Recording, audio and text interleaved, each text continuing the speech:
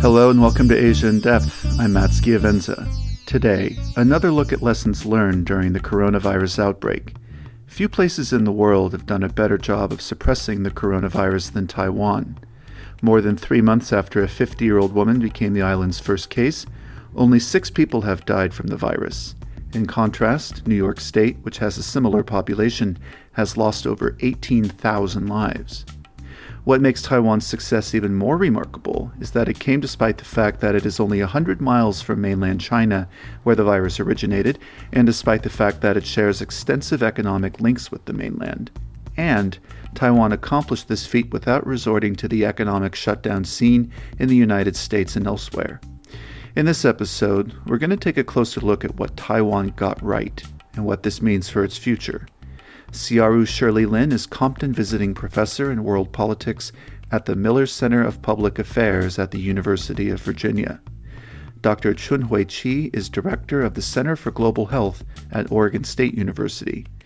These two experts speak with Daniel Russell, Vice President for International Diplomacy and Security at the Asia Society Policy Institute. Dr. Chi begins the conversation by listing 4 main reasons for Taiwan's successful smothering of the virus.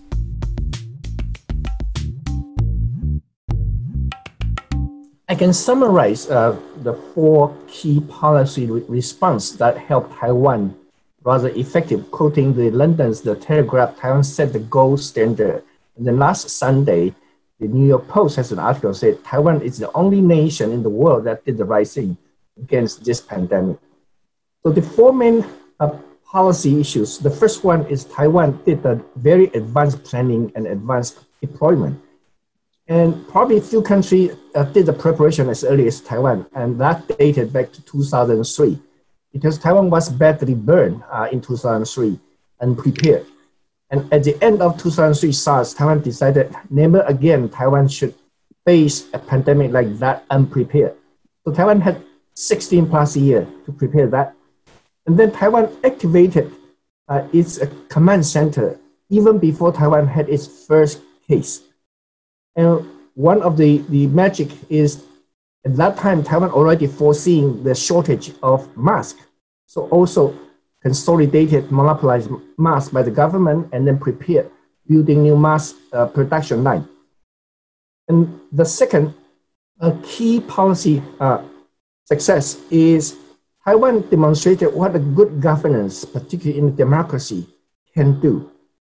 And the command center is a kind of ideal in the Latin word, the communitas, meaning put every administration in equal, but it's in a very transparent way to communicate. And people, as a result of that, the command center earned a huge trust among the public. No politician or public figure ever gets such a high approval rate. The commander, Dr. Chen, the Minister of Health, has a 92% approval rate in Taiwan.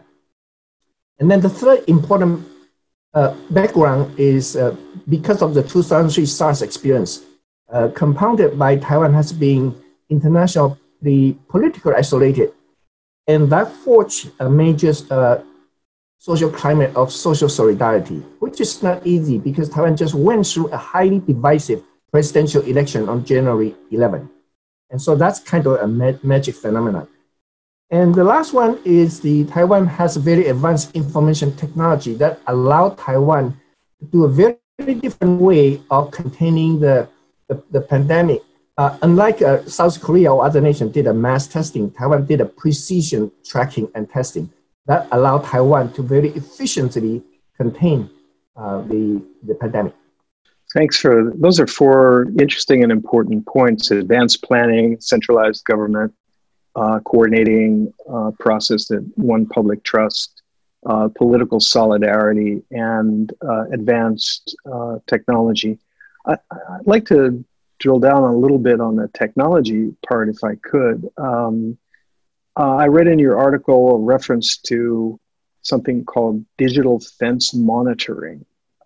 So I wonder if you could tell us a little bit more about how technology was applied in Taiwan. It's a joint effort, collaboration between the government, the command center, with 5 major cell phone carriers. And the technology is based on the cell phone signals. And Taiwan require everyone who are under mandatory quarantine to download an app.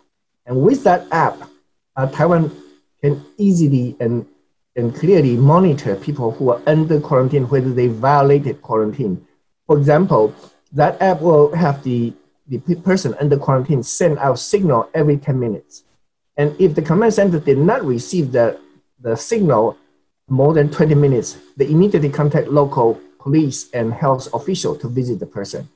And then in the case the person violated the quarantine, went to public places, the command center will know where are those public places down to the date and time, and even for which public transportation that the person took. And then they immediately announce that if anyone visited those places, you have to watch careful for your symptom because you might have contact with the person who are infected. So that's how Taiwan can very precisely track and trace potential exposure, and then test it, not the large population, but people who potentially have in contact with the confirmed patient. Can I just add to that? Please, Shirley. On the technology front, yeah, I think that to add to what Junhui was saying, acting swiftly was very important. In that, of course, technology was extensively used. Over 55,000 smartphones basically were downloaded this app and tracked potential carriers of COVID-19, which effectively, of course, contain any further spread among the community. But I wanted to get back to also the fact that acting swiftly really set the foundation for Taiwan's success, which had all of the elements Junhui talked about. One of them, I think, is also very important, I would add, is transparency.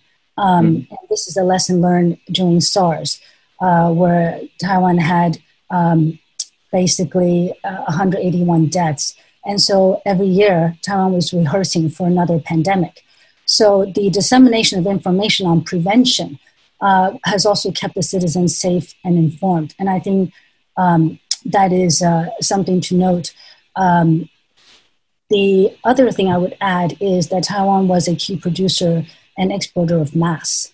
And that was also quite important because it was able to respond to ensure mass supply to the citizens, partially thanks to Taiwanese manufacturers who have moved back to Taiwan due to various reasons, both economic and political reasons from China in the last few years. So not only are all citizens ensured of sufficient masks, and having been here throughout the pandemic in Taipei, we now get 9 masks every 14 days. I just went to get my 9 masks.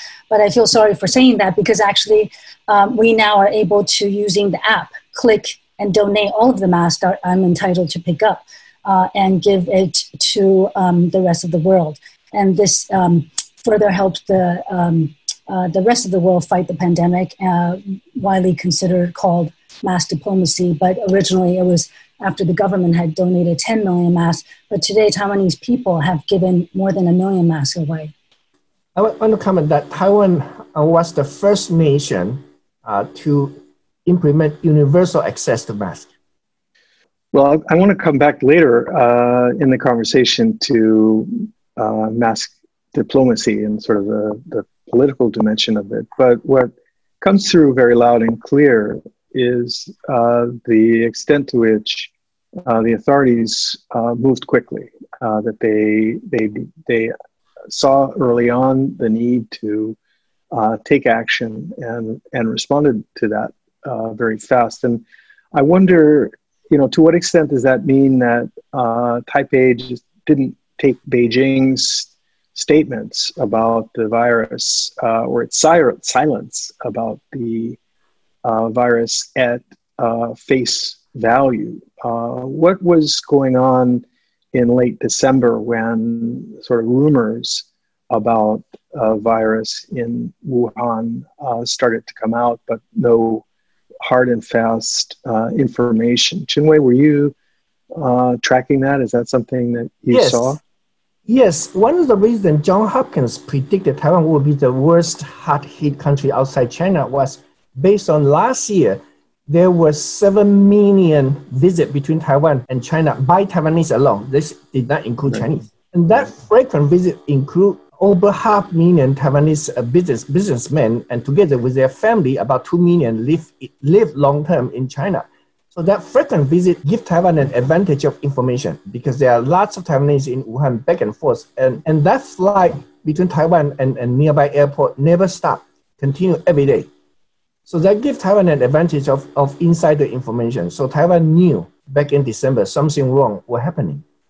So Taiwan actually was the first nation to warn WHO on December 31st about this disease. But unfortunately, WHO kind of ignored, did not take any action. Also, Taiwan's action dated back to as early as the same day, December 31st. Taiwan was the first nation to implement an onboard inspection of all passengers from Wuhan to Taiwan. So December 31st was the first day Taiwan took action. Wow, that's really important. I'll just add to that, Danny, that of course, Taiwan as a country that hardly belongs to any international organization was going about looking at information in Wuhan carefully, but really not really being in any sort of collaborative effort. And so it was going at it alone with few diplomatic partners as well, and only 100 miles away from China with direct flights to Wuhan at the onset of the pandemic. So the threat that Taiwan faced in terms of healthcare, in terms of this pandemic, was much worse. I would say that the closest comparison is Hong Kong. But it is really, there have been more than 700 Taiwanese who have evacuated, left Wuhan and returned with very little community spread after their return. There are a few hundred more. But this is something quite astounding in terms of the distance and the measures they had to take.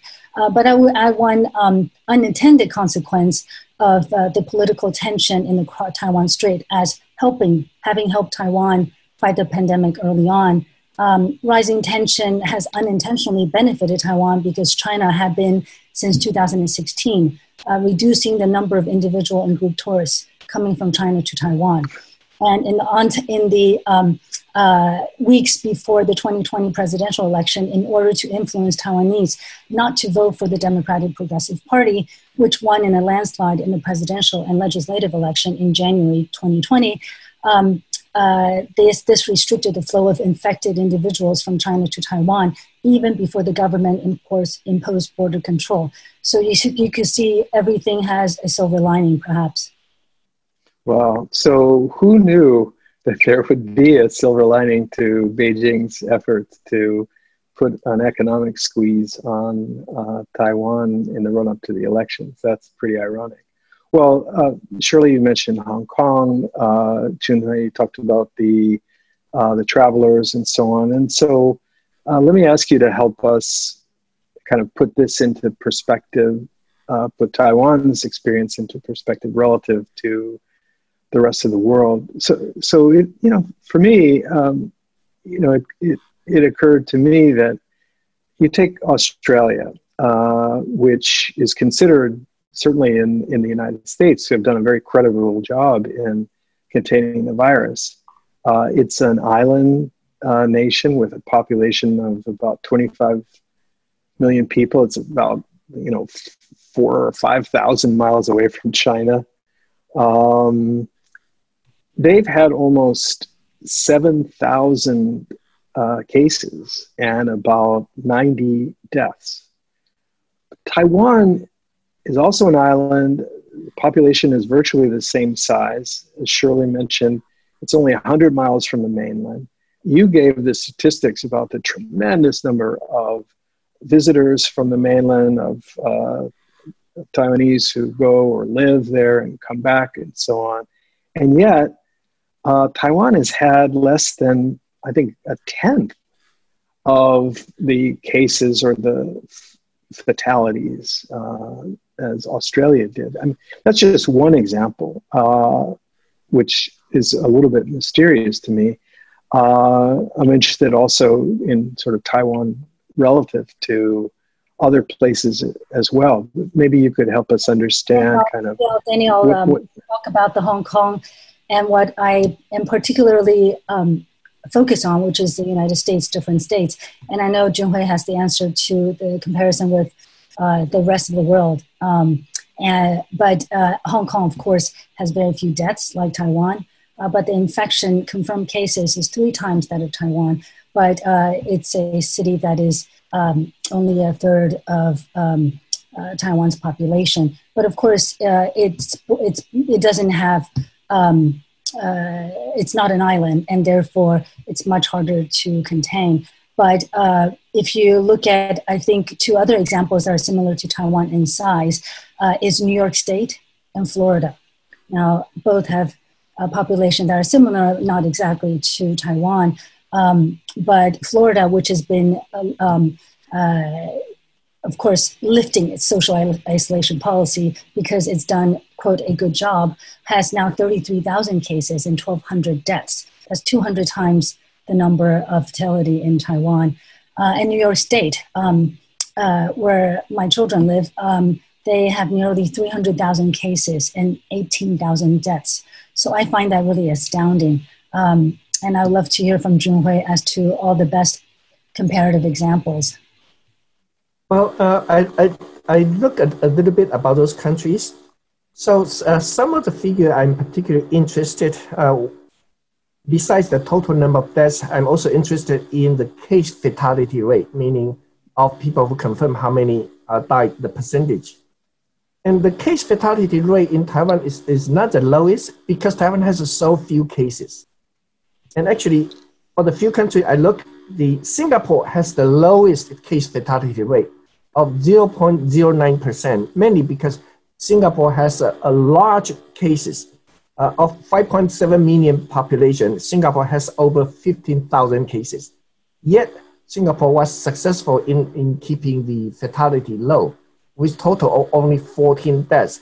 So that puts Singapore probably the number 1 in terms of the lowest case fatality rate. Hong Kong also has a very low case fatality rate. For the same reason with Singapore, large number of cases but few deaths. So Hong Kong's case fatality rate is only 0.39. And compared with that, Taiwan's case fatality rate is 1.4% because Taiwan has only 429 cases with 6 deaths. And Australia, despite has a huge number relative to Taiwan, it was relatively successful in keeping patients alive. So Australia's case fatality rate is slightly lower than Taiwan with 1.33%, mainly because it has huge number of cases. Contrast with that, New York State has 6.1% case fatality rate, and US as a whole have 5.79% case fatality rate. And South Korea is also doing relatively good, has 2.29%. The other figure I look at is for every million population, how many cases they have. And this one, Taiwan led the world. Well, Taiwan has 18 cases per million, and South Korea has 209, and Hong Kong has 140. Singapore has 2,744, and the US has 3,230, and New York State has 15,361. So this shows the relative scale of the prevalence. Well, Shirley Junhui, I'm a New Yorker, and you're not making me feel any better. That's where you are now. I'm in New York, yeah. So look, it's Junhui, you stressed the importance of the early start that Taiwan had. Well, it's too late for us to be early, right? It's late in the game right now. So are there things, practices that other countries can replicate, that societies like ours in the US and New York can imitate, that would actually help us now at this point in the pandemic? Yes, unfortunately, one of the wrong message that both WHO and U.S. leader, including CDC and vice president and all level of health authority, as well as most European nations, for nearly 2 months, from WHO down to every national leaders and health authority has been telling people the wrong message, telling the general public, don't wear mask. Mask will not protect you. Whereas Taiwan, South Korea, and Hong Kong has from the beginning wearing masks. And my epidemiologist friend told me that in the absence of vaccine, when having the public wear masks serve the similar function of vaccine, you can cut off the spread. That's what the vaccine tried to do. And it took US and European countries until around second week of March to reverse that message, start to encourage. And LA City was the first city to mandatory mask wearing in most public places. And I'm hoping, well, some Americans are still confused because for 2 months, their leader tells them don't wear masks. And suddenly that's a reversal. It's hard to change. And I'm hoping as more people wearing masks in public places, it will cut off the spread. And on top of that, the contact tracing, testing, isolation, quarantine are important. And where Taiwan keep most things open, many indoor places actually require masks, especially school and public transportation. And that will be the measure that US and European country and any country consider to reopen economy need to take by requiring masks in most indoor public places and public transportation. I wanted to add also to something that may not be as useful in terms of immediate policy impact, but I think it's very important to be said. What could be done and what actually has Taiwan done well. I think more important than technology, manufacturing capability, or effective government policies, actually, what has allowed Taiwan to show the world it can work together as a community is one word, and it really cannot be done in the short term, but it must exist in the long term for any community or country to fight this pandemic, and that is trust. And the trust I'm talking about is not just a hierarchical trust, but it's trust between individual citizens, knowing that they're fighting this pandemic together. So I always wear a mask in Taipei. Everyone does, especially now if you go into buildings. It became required only recently in many government buildings, but it's been the case since I've been here in January. So you observe social isolation not for your own sake, but for the sake of your neighbors and for fellow Taiwanese. Trust between individuals and government so that you believe the data provided is real. Follow the guidelines and policy being promoted or enforced. And the government also trusts the citizens. And that's very important so that it doesn't overextend efforts to enforce policies or try to prevent protests. If there's trust, there is a less cost associated with enforcing policy, and everyone makes sacrifices for the community.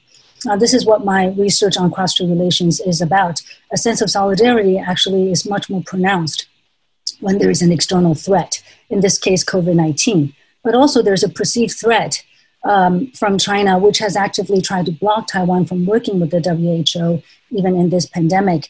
And this sense of community reflects, of course, the strength, I think, the resiliency of a democracy, which is one of the things people have been questioning.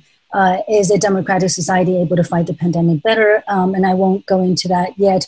But I think that for those watching the recent elections in Taiwan, many people say it's a divided society. But as a country, it has a competitive, highly competitive political system, a very strong sense of social solidarity and national identity, especially when it is threatened and it comes together as opposed to falling apart. Well, that's really, really interesting, and I'd like to kind of drill down a little bit on that, if I can, because I certainly agree and recognize the value and the power of trust in a society, and I think it's admirable that Taipei was able to really build trust. The relevant ministers, as you both have mentioned, enjoy just spectacularly high approval ratings domestically.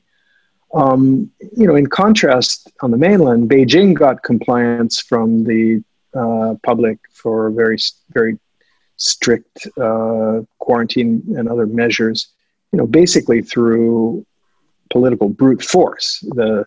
The party state used a combination of cutting-edge surveillance and other technologies, along with old-fashioned Maoist or Mao-era mass mobilization tactics to enforce the guidelines. So in Taiwan, there was a sense of coming together, a sense of trust, but I keep coming back to the fact that, in my experience, Taiwan is really a pretty fractious society. I mean, you yourself, Shirley, wrote very extensively about the sunflower protest movement, right? And you mentioned the national election in January. That was very, very hard fought.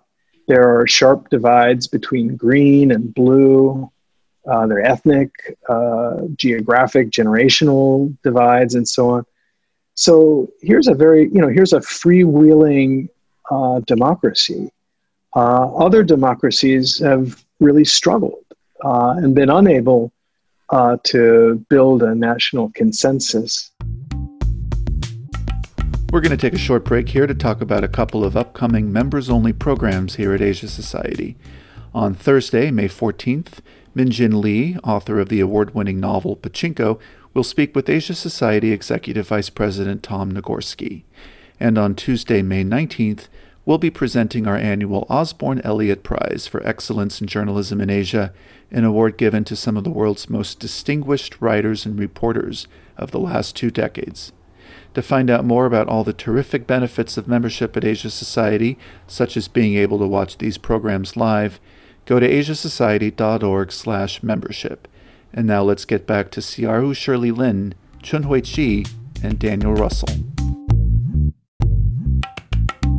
Tell me a little bit more about what it was that allowed the authorities in Taipei to really cut past these divisions and create a unified sense of urgency. I will just go straight to the question you posed about the sunflower movement as an illustration of the of what you're asking, Danny. And I'd love to hear Junhui's thought about this. But I think the sunflower movement actually exemplifies in my book, as the last chapter, really what I'm talking about, which is a democratic society promotes openness and discussion and disagreement. That is aired honestly, competitively, and fairly. And the sunflower movement was organized among young people who felt actually as a community that Taiwan was threatened by China. And this is, of course, after 2012, after Xi Jinping's ascent. Slowly but surely, there were changes, and that led to concerns about carrying on with the implementation and execution of the service trade agreement. So it's a separate topic that actually illustrates the same point, and is when when a democratic community is threatened, it can actually result in the best that it could be. And the same thing happened when, for example, 9/11, after 9/11, I think that there were clear evidence that Americans felt more proud of being American and came together. And I think today Americans are trying to come together to fight the pandemic. But the pandemic raises the question of which actually system is better in managing the economy, a better system of government. So the US has led a liberal order which is founded on promoting democracy. And that is what's being challenged by Beijing's leadership, some believe. This COVID-19 pandemic is another test of which system may serve its people better. Now, there's a long-standing dilemma, of course, when you look at the two systems. Do people want more freedom and privacy?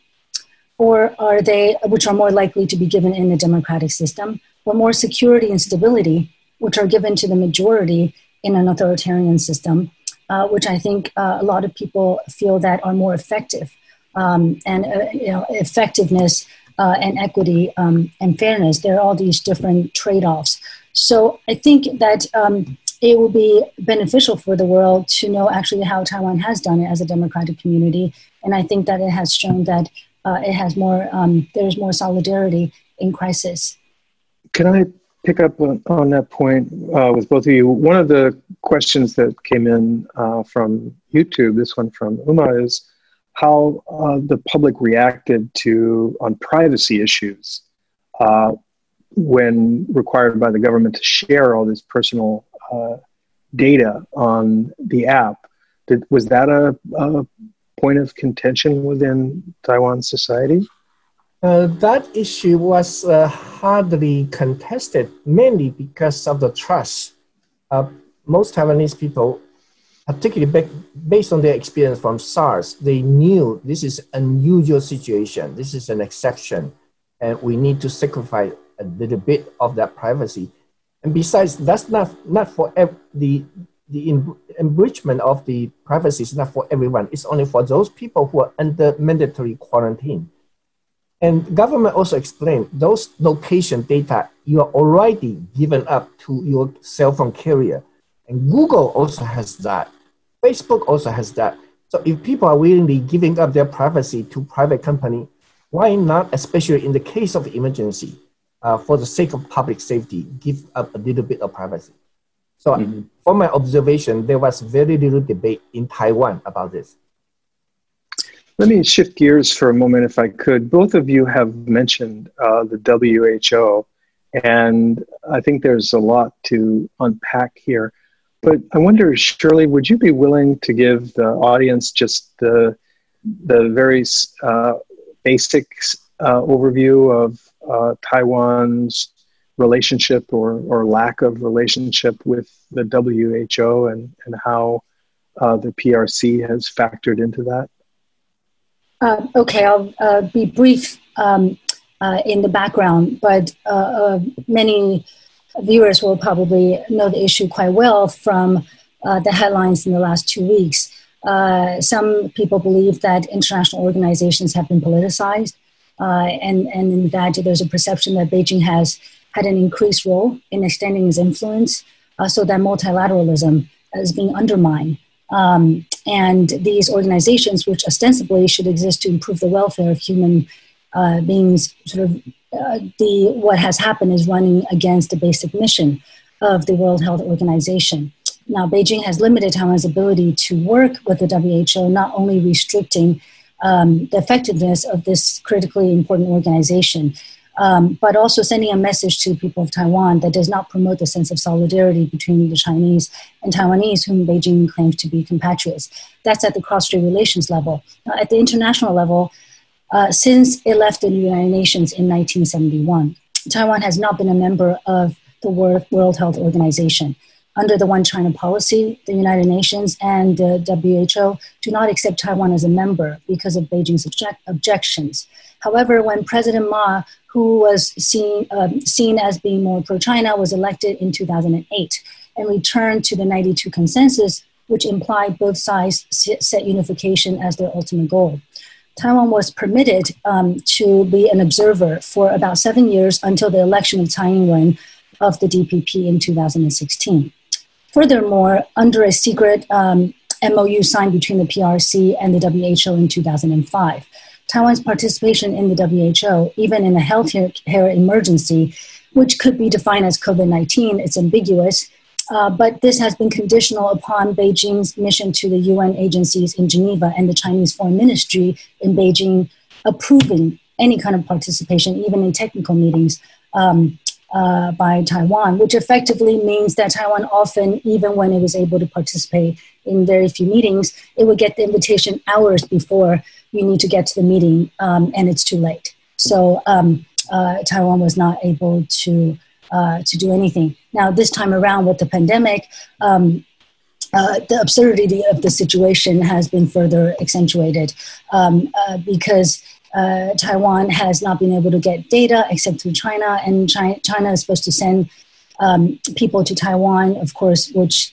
has not happened. And people, I think in general, the world is saying, is this an example of China extending its influence, not by funding international organizations like WHO, but by developing bilateral relationships, in this case with Ethiopia, where Tedros, the Director General, was the health minister and seemed to be under increasing pressure from the very start to take China's position. Now, this is the background of the WHO controversy. And the most recent bid, I'll leave the interpretation to you both, but the recent bid, of course, is Taiwan then has been working more closely with the U.S. during the pandemic. And last Friday, well, actually, just a few days ago, a virtual meeting between Taiwan's Minister of Health and Welfare and the U.S. Department of Health and Human Service, Secretary of the U.S. Department of Health and Human Services took place, where the U.S. seems to support Taiwan's participation in some form in the WHO. So one of the online questions, Shirley, is to that point precisely. What are the prospects of Taiwan getting some sort of special dispensation in the future in order to be able to participate in World Health Organization or World Health Assembly work? I think this is why the virtual meeting was very important, because the annual meeting is coming up. But I like to actually ask a question to Junhui. How important, yes. Some people say actually the WHO may not be so important anymore because Taiwan didn't belong to it and was able to fight the pandemic. Well, I think WHO still has an important function to play. And I wonder what Junhui thinks. Right, what it means in terms of public health, and also just how you view it as a medical professional. Yes, for nearly 2 decades, Taiwan has been struggling trying to participate in WHO without much success. But this pandemic kind of shifted both Taiwan's perspective and position, because for nearly 2 decades, Taiwan's request to rejoin to participate in WHO was not to be left out in important information, important collaboration. Taiwan need help from WHO. But because of the success of Taiwan's control of this pandemic, and actually some would comment, and I agree, Taiwan this time benefited from not being a member of WHO because of WHO's both slow response and wrong information. And so Taiwan didn't suffer from that. And I even have some professional friend in Taiwan said this. They said, well, Taiwan being the most successful country in defending this COVID-19 is actually a big embarrassment for WHO. And some would even argue Taiwan should not join WHO at this time because of all the problems Sherry talked about. And so Taiwan has changed its perspective as well as position. Increasingly, Taiwan is reversing the plight that instead of Taiwan need WHO's help, now Taiwan is saying, we can help WHO, we can help the world. So that has a big change of attitude and perception. Wow, well, that is really an interesting point and quite an ironic turnabout. I could add to what Junhui is saying, Danny. I think you asked the question, what are the prospects? And I guess I would avoid answering that because making forecasts so close to the date is quite dangerous. But I would say in terms of what should be, it's very clear that Taiwan is an important part of the world, especially in fighting the pandemic. And more than ever, we need countries to come together, to collaborate, to find not only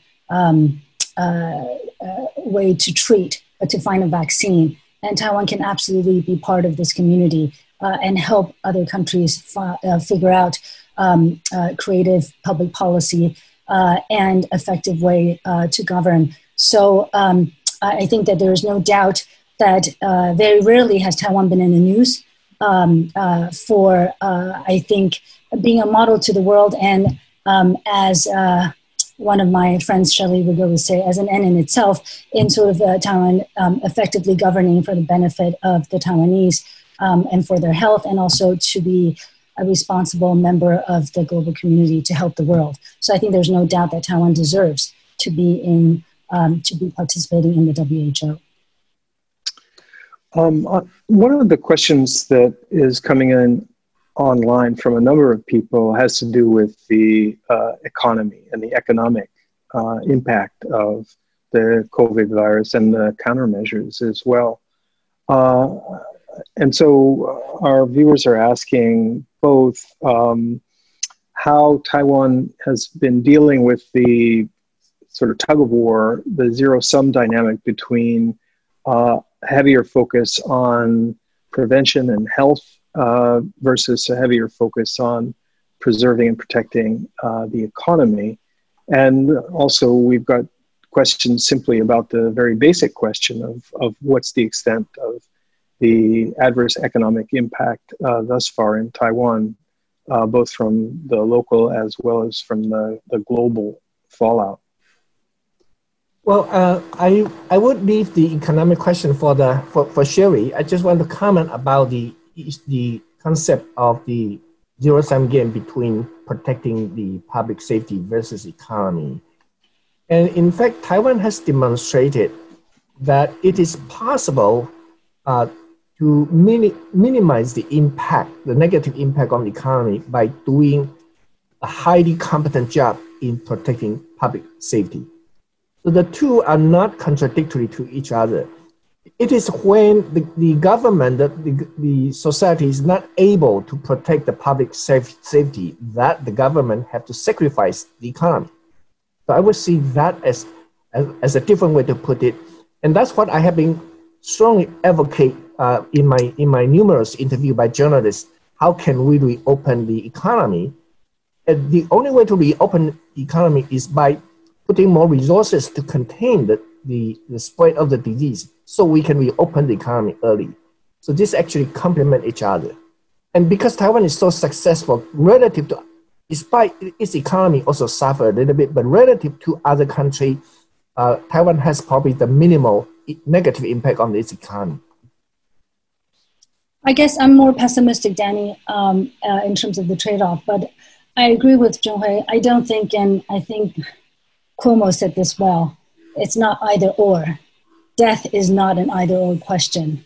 We have to survive. And so I don't think that it's the economy or controlling the pandemic. We have to control the pandemic to survive. And I just want to start off, before I get into the economy, to say that while Taiwan remains open and normal, I'm very cautiously optimistic about what will happen. Restaurants and businesses stay open, but the risk of another wave of the virus spreading is always there because the world is global and Taiwan is an important part of the global supply chain. My mother had run a successful French restaurant in Taipei in 2003 with the home that I grew up with.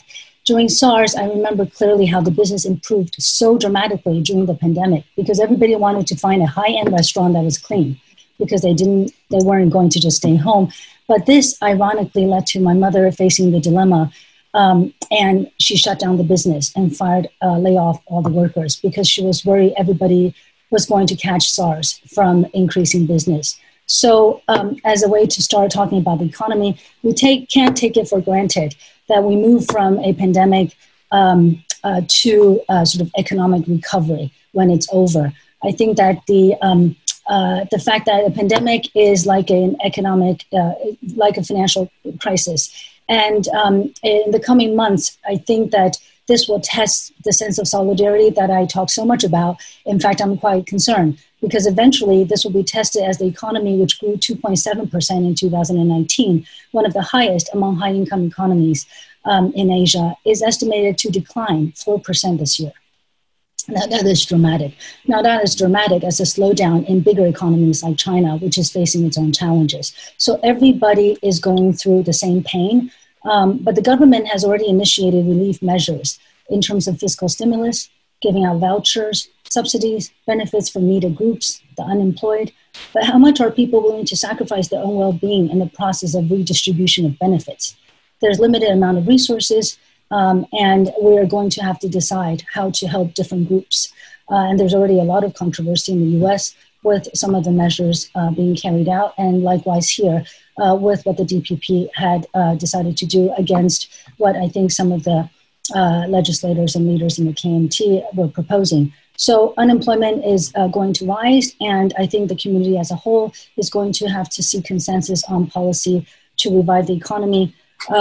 We don't have a lot of time here, but I would say that the changing global supply chain, especially in Asia, vis-a-vis China, is going to hit Taiwan very hard, presenting both opportunities, but for the short term, many more challenges. While I just talked about Taiwanese businesses returning to Taiwan, it's not as if their return actually immediately improved the business environment and their profitability.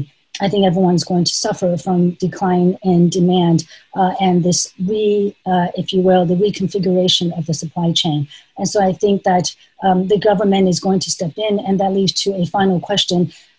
The state will become more important in many parts of the world and Taiwan as well. Now, is that something actually people are looking forward to? I remain cautious about that. Thank you, Shirley. We have moved into overtime now. This has been such an exciting and interesting conversation. But before we wrap up, let's do a lightning round because we're getting online the very same question that I've been wanting to ask about the elephant in the room, China. And for Chunhui, my question is, what credibility do you think China's numbers have when it comes to coronavirus? How believable are they, particularly when the party declared victory and suddenly the numbers began dramatically to drop? And for you, Shirley, also lightning round, could you just share a little bit of your instinct and thoughts about what the longer term impact of COVID-19 may be on cross-strait relations? But Chunhui, please start. Yes, actually, I'm not alone. I don't trust the figure China reported. And quoting Dr. Gabriel Liang, who is the Dean of the Faculty of Medicine at University of Hong Kong, back in February in a press conference when he was asked about China's figure, he said his team has done an estimation and simulation, and he said the China's reported figure, we should multiply at least 30 times. That's the word from Gabriel Liang. And on top of that, who is deciding how many number to report? In China, that's the Communist Party, not the health officials. And for a period of time, my friend noticed in Taiwan that for more than a week, this was back in late January and early February, every day China reported new cases and new fatality. And then one of my friends noticed that they have a magic number. No matter how many new cases China report, and no matter how many new deaths China report, their case fatality rate came to exactly the same. So that has to be massaged. And also there are some international organizations, they reported two world figures. One is the general world figure, including China. The other is the world figure without China. And most people would trust the world figure without China because many people by now don't trust the number China reporting. And that's unfortunate. And even Chinese people don't trust the number their government reporting. Thanks. Shirley, on cross-strait relations? Danny, it's very interesting. The pandemic, everyone says, is a game changer. I personally don't subscribe to that at all in terms of cross-strait relations or U.S.-China-Taiwan relations. And that's because I think it actually accentuates the trends that are already existing for quite some time in both relations, cross-strait relations, or as I said, the trilateral relations. As a democracy under attack, basically facing China day in and day out, the pandemic is yet another episode of Taiwan potentially becoming weaker. And if it doesn't withstand this challenge, there will be severe consequences. Taiwan cannot afford to ever, if you will, be fractious. The stakes are too high. And so Taiwanese are quite sensitive to these issues. And one example is, of course, fake news, which has been promoted by China. Now, to learn to fight the virus, resist misinformation, and trust official information, there's a lot of training in this the Taiwanese voters and people have because of the onslaught of misinformation being spread by China-based sort of originated news. So early on, of course, For example, there were flights from China which had carried people back from Wuhan, and there were rumors that there were people who were deliberately infected on those flights that were being sent on the plane to come and infect the Taiwan. But why would there be rumors like that?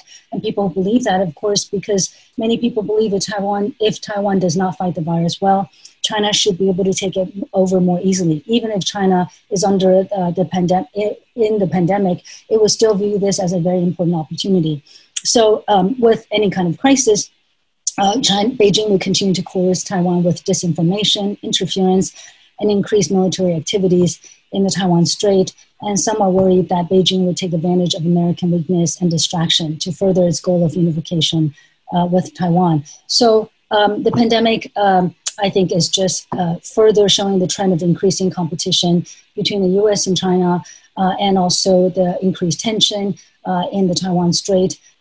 So I think the ultimate rivalry, of course, is not really the specific issues of trade, technology, or military, but again, competing on whose government system, which system of governance is more effective. That'll do it for this week's episode of Asia in Depth. You can subscribe to this podcast on Apple, Spotify, and YouTube, and check out past episodes on our show page at asiasociety.org/podcast. And a reminder, wherever you are, to stay safe. We're in this together. I'm Matt Schiavenza. See you next time.